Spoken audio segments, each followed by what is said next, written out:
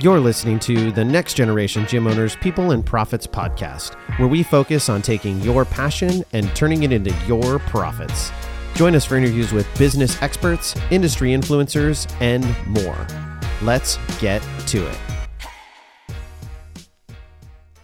Hello, everyone, and welcome to another episode of the Next Generation People and Profits podcast. I'm your host, Dan Cotton, and before we get into the episode, please make sure that you have liked this podcast if you enjoyed the content, you've subscribed so you don't miss any other great future podcasts, and if you know any owners or business owners or cheer and gymnastics owners that would benefit from listening to some of these episodes, make sure you share the podcast with them. Help us grow our audience, help us spread our message, and help us take more owners and connect their passion to profits. All right, so one of the most common questions we get from cheer gym owners is how to develop their competition schedule. And this is actually a really important question because there are a number of factors that go into creating your competition schedule, and none of them should be taken lightly. So we have four steps to doing this. And number one is determine your budget first and stay within that budget with zero exceptions. Number two is determine what you want to get out of your competition season. And then number three is research competitions, travel costs, food, and lodging. And then lastly, you set your schedule. So parents are always hounding us for the competition schedule. Like in my gym, it is literally the day of tryouts that they want to know what the competition schedule is, which most companies haven't even released their competition schedules at that point in time. And we certainly don't know anything like what it's going to cost per athlete or anything like that. And so it honestly gets very annoying because they have no idea how much work actually goes into determining the competition schedule. You know, they just think, well, it's really easy. Just pick the competitions and we go to them. And there's so much that needs to occur to set the competition schedule correctly. And it's not as easy as just going to a website and picking out comps, at least if you're going to do it well and make sure you get a great experience out of your season.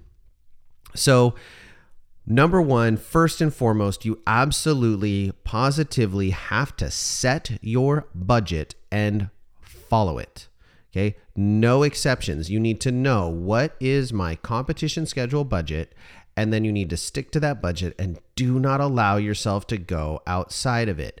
It is really, really easy to add a one-off competition here and a one-off competition there because, well, it's only $50 a kid. It's only, $1,000 a team, whatever it is, some pricing that seems like a really, really great deal. And then the next thing you know, you've gone over budget.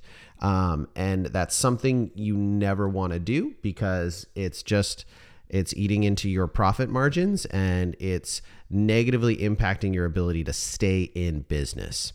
So back in our first 3 years of owning the gym, we didn't really do this very well. We kind of did it wrong. And we had basically made an error in calculations when we were looking at our budget, and we had put too many competitions on the schedule for what we charged. Now we were at a break-even point with we weren't actually losing money. So we technically stayed within the budget, but the problem is that this was at a time where we were not doing as good of a job making sure that every single athlete was paying and we were collecting on every single athlete. We also had some athletes that were pseudo scholarshiped, which I'll do another episode on why you should never ever scholarship. So we had a number of factors in there that made it that we were short funds. We didn't have enough money coming in for competition schedule. You think, oh, well, I'm going to comp this kid's tuition, or I'll take care of your comp fees as you're helping someone out, and you're just hurting yourself and you're hurting all your other clients because you're making them pay more money. So anyways, back to the story. So within our first 3 years, I can't remember what year it was. I think it was the second or the third year that we were owning our gym, before we had really dialed things in as a business. And we budgeted wrong, and we were headed to our last competition of the season. And this was back when it was look at the bank account and see what's in it. We weren't using Profit First. We weren't using any of the other budgeting plans that can really help set you up for success. And we needed to pay for the competition within the next 5 days. It was the next weekend. And we didn't have any money that was set to come in, and we did not have enough money in the bank account. And we needed to, we had no money to pay for it.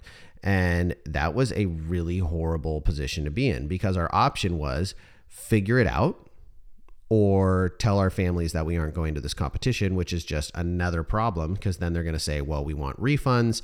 We want to know, what are you going to give us back? And we certainly couldn't afford to give them anything back because we weren't bringing in enough money. So we ended up having to leverage some assets and get a short-term loan, which be very careful if you're ever doing that. We were able to get it through my bank that I've done various loans through. So we got a decent rate. We were fine, but we talked to people because we were like, how do we get a loan quickly? And, you're doing the Google searching, and some of this stuff has gotten better, but there are all sorts of very predatory, awful people out there that offer loans that are a no-win for you. Yes, you get the money, but the interest you're going to pay double, triple what they're actually going to give you over the course of time. So you don't ever want to get into bed with those kind of people. It's like that payday loan style model where you lose a whole bunch of money. So don't do that. Just go through your reputable bank. If you have assets, you can, generally speaking, get lines of credit and things like that on and/or loans on those assets. So would I ever recommend doing that though? No, you need to make sure you have your budget set. That's never happened again. That was a horrible experience. And we were like, nope, never again. We will never do that again. And we've set our budget and we've stayed within it, and we charge accordingly, and we've done the right thing. So how do you determine your budget? Well, take your total per athlete charge, remove your profit margin, which should be 10 to 20%, and then look at the cost of competitions and determine what you can do.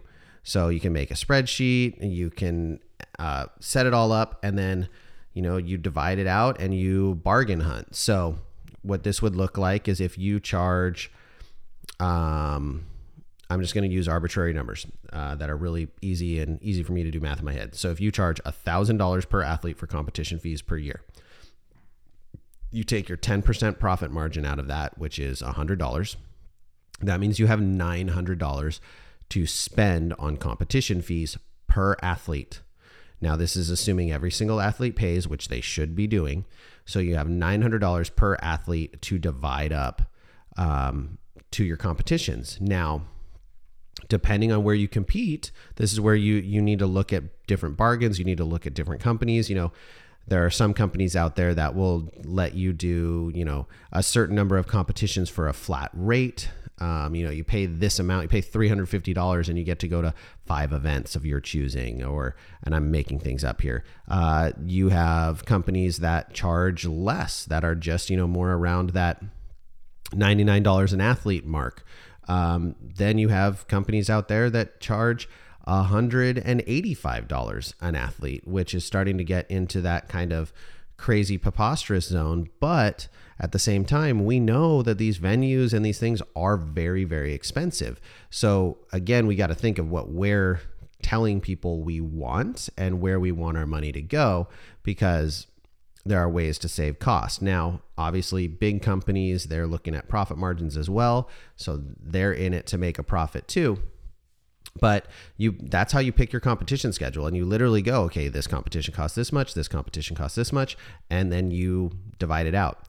And make sure you stay within or even under your budget. It's always nice to have a little breathing room, and a 10% profit margin, I'll be honest, is too small. It really should be more around 20%. So if you're charging $1,000, you should be budgeting around $800. And that's where you should be at. Now, some IEPs and things like that, you can stretch $800 really far and go to a ton of events. Out where I'm at, out in the Pacific Northwest, I don't have any options, right? I have varsity only. They bought every company that existed out here, and no one else is here except one company that just recently started up, and they had an owner get arrested for inappropriate things with children, and then they rebranded, and just not sure it's a company that I'm ready to jump in with yet. Those are my only options. That's literally what I got. And they're not even that much cheaper than Varsity. They're a little bit cheaper, but not a ton. So you've got to look at what you have available, and what you can afford. Okay. And you've got to stay within budget. You've got to stay within budget. You've got to stay within budget. Now, how do you do that when you are at the beginning of your season and you don't actually know what competitions cost because they haven't released the fees? Well, you do that by kind of guesstimating. And what you're going to do is you're going to look at what that company charged the season before, and then you're going to add 20%, because most companies are not going to go over a 20% jump. And that's going to let you know, ballpark, am I within my budget?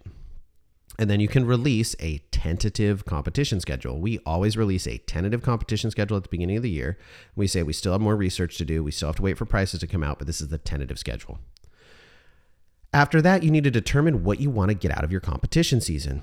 Do you want to go to All-Star Worlds, or do you want to go to Summit, or do you want to go to USASF Worlds?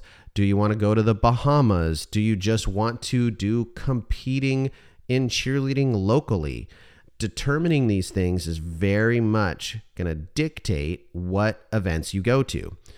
We have a Worlds team, and we must go to Worlds Bids events to ensure they continue to be a Worlds team.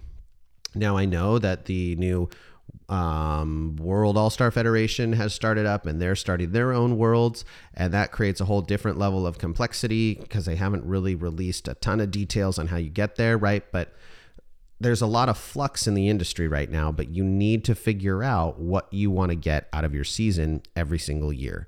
And you also need to figure out how much you want to ask your parents to pay for things, because if you are a smaller gym and you require your parents to fly to 6 different competitions and stay in hotels, that is going to be a lot of extra money.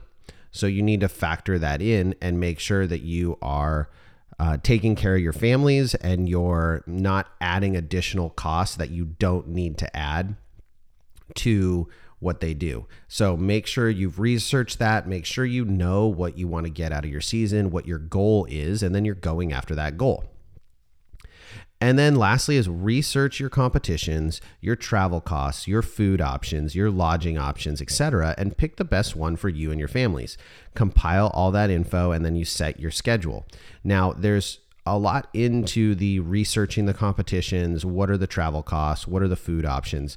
Because you may have a competition that is really cheap and easy to get to, but there's nowhere to stay nearby, or there's nowhere to eat nearby and it's really inconvenient, or maybe it's not in a safe part of town and you don't want to take your families there. Like, there are so many aspects into what you need to research before you decide that a competition is the right fit for you.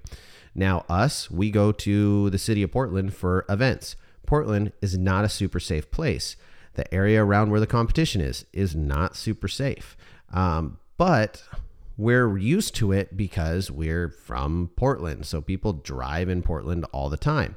So it's a little bit more comfortable for us. But we've had people come from out of town who are like, I will never go back to an event in Portland because I don't feel safe in that city. So you want to research those things. You also want to look at the travel costs. What do flights cost to get to the location you want to go to? We were doing this year. We actually looked at changing our nationals event to one in California, which you would think going from Oregon to California would be pretty cheap. Well, as we researched, we found out that unfortunately the event fell on some spring break timeframes and some other things, and flights were astronomical. They were almost $200 more expensive to fly round trip to California than it was to fly round trip to NCAA Nationals in Dallas. So that created a conundrum for us. We needed to figure out what was the best fit for our families and what were they going to want to do the most. Now, again, I know there's people out there who are not on Team Varsity, and that's totally fine. I don't have any issue with it. I'm not on any team. I'm on team. I run a competitive cheerleading program, and if I don't take kids to competitions, I don't have a competitive cheerleading program, and it's going to take me a little bit of time to educate my parents on new events, but there also have to be new events to educate them on. So take your time and make sure you've thought through these different options. And when you look at lodging options and you look at food costs and you look at hotels and all those different things, you also have to be factoring in how do things work with your staff. What are you able to afford for them? Are you able to, are you charging additional for coaches' fees for competition, which you can, or you can wrap it all up into one. But if you're going to do that, then you need to also budget that, take that out of your overall budget of what you're charging the athletes. These are ways that people get themselves into jams really quick. They go, oh, well, I charge competition fees and it includes everything. It includes the coach's travel, the coach's pay and all that stuff. I don't break that out differently.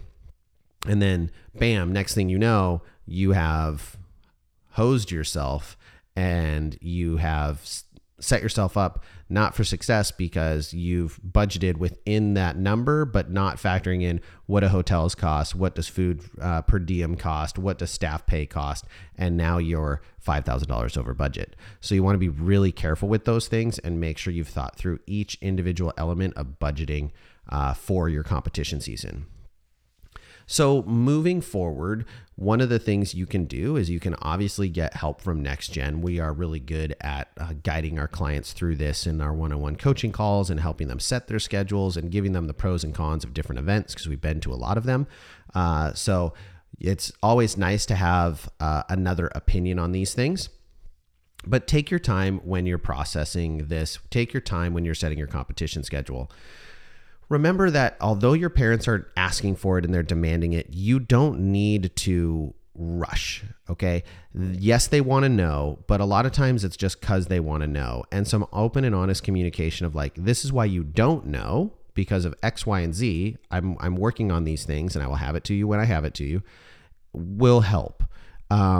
Just because people are demanding something doesn't mean you have to give it to them right away. It creates urgency, and when we make decisions feeling like we have to make them urgently, sometimes we don't always make the best decision. So as you move forward, if you haven't determined your competition schedule yet, or you're reevaluating your competition schedule because of some recent events in cheerleading and you want to change things up, follow this plan. Start with your budget, which you've probably already set. Start with your budget and go from there. That budget is really what is going to set you up for success. If you're going over budget, you're not going to have a successful season. It's not setting your business up for success. So stay focused on the budget. If you stay within budget, the rest of the things will generally work themselves out, as long as you obviously are deciding on a competition schedule and you're going to competitions and delivering a product on what you promise you're going to deliver to your families. Thank you for listening to this episode. I really appreciate you taking the time.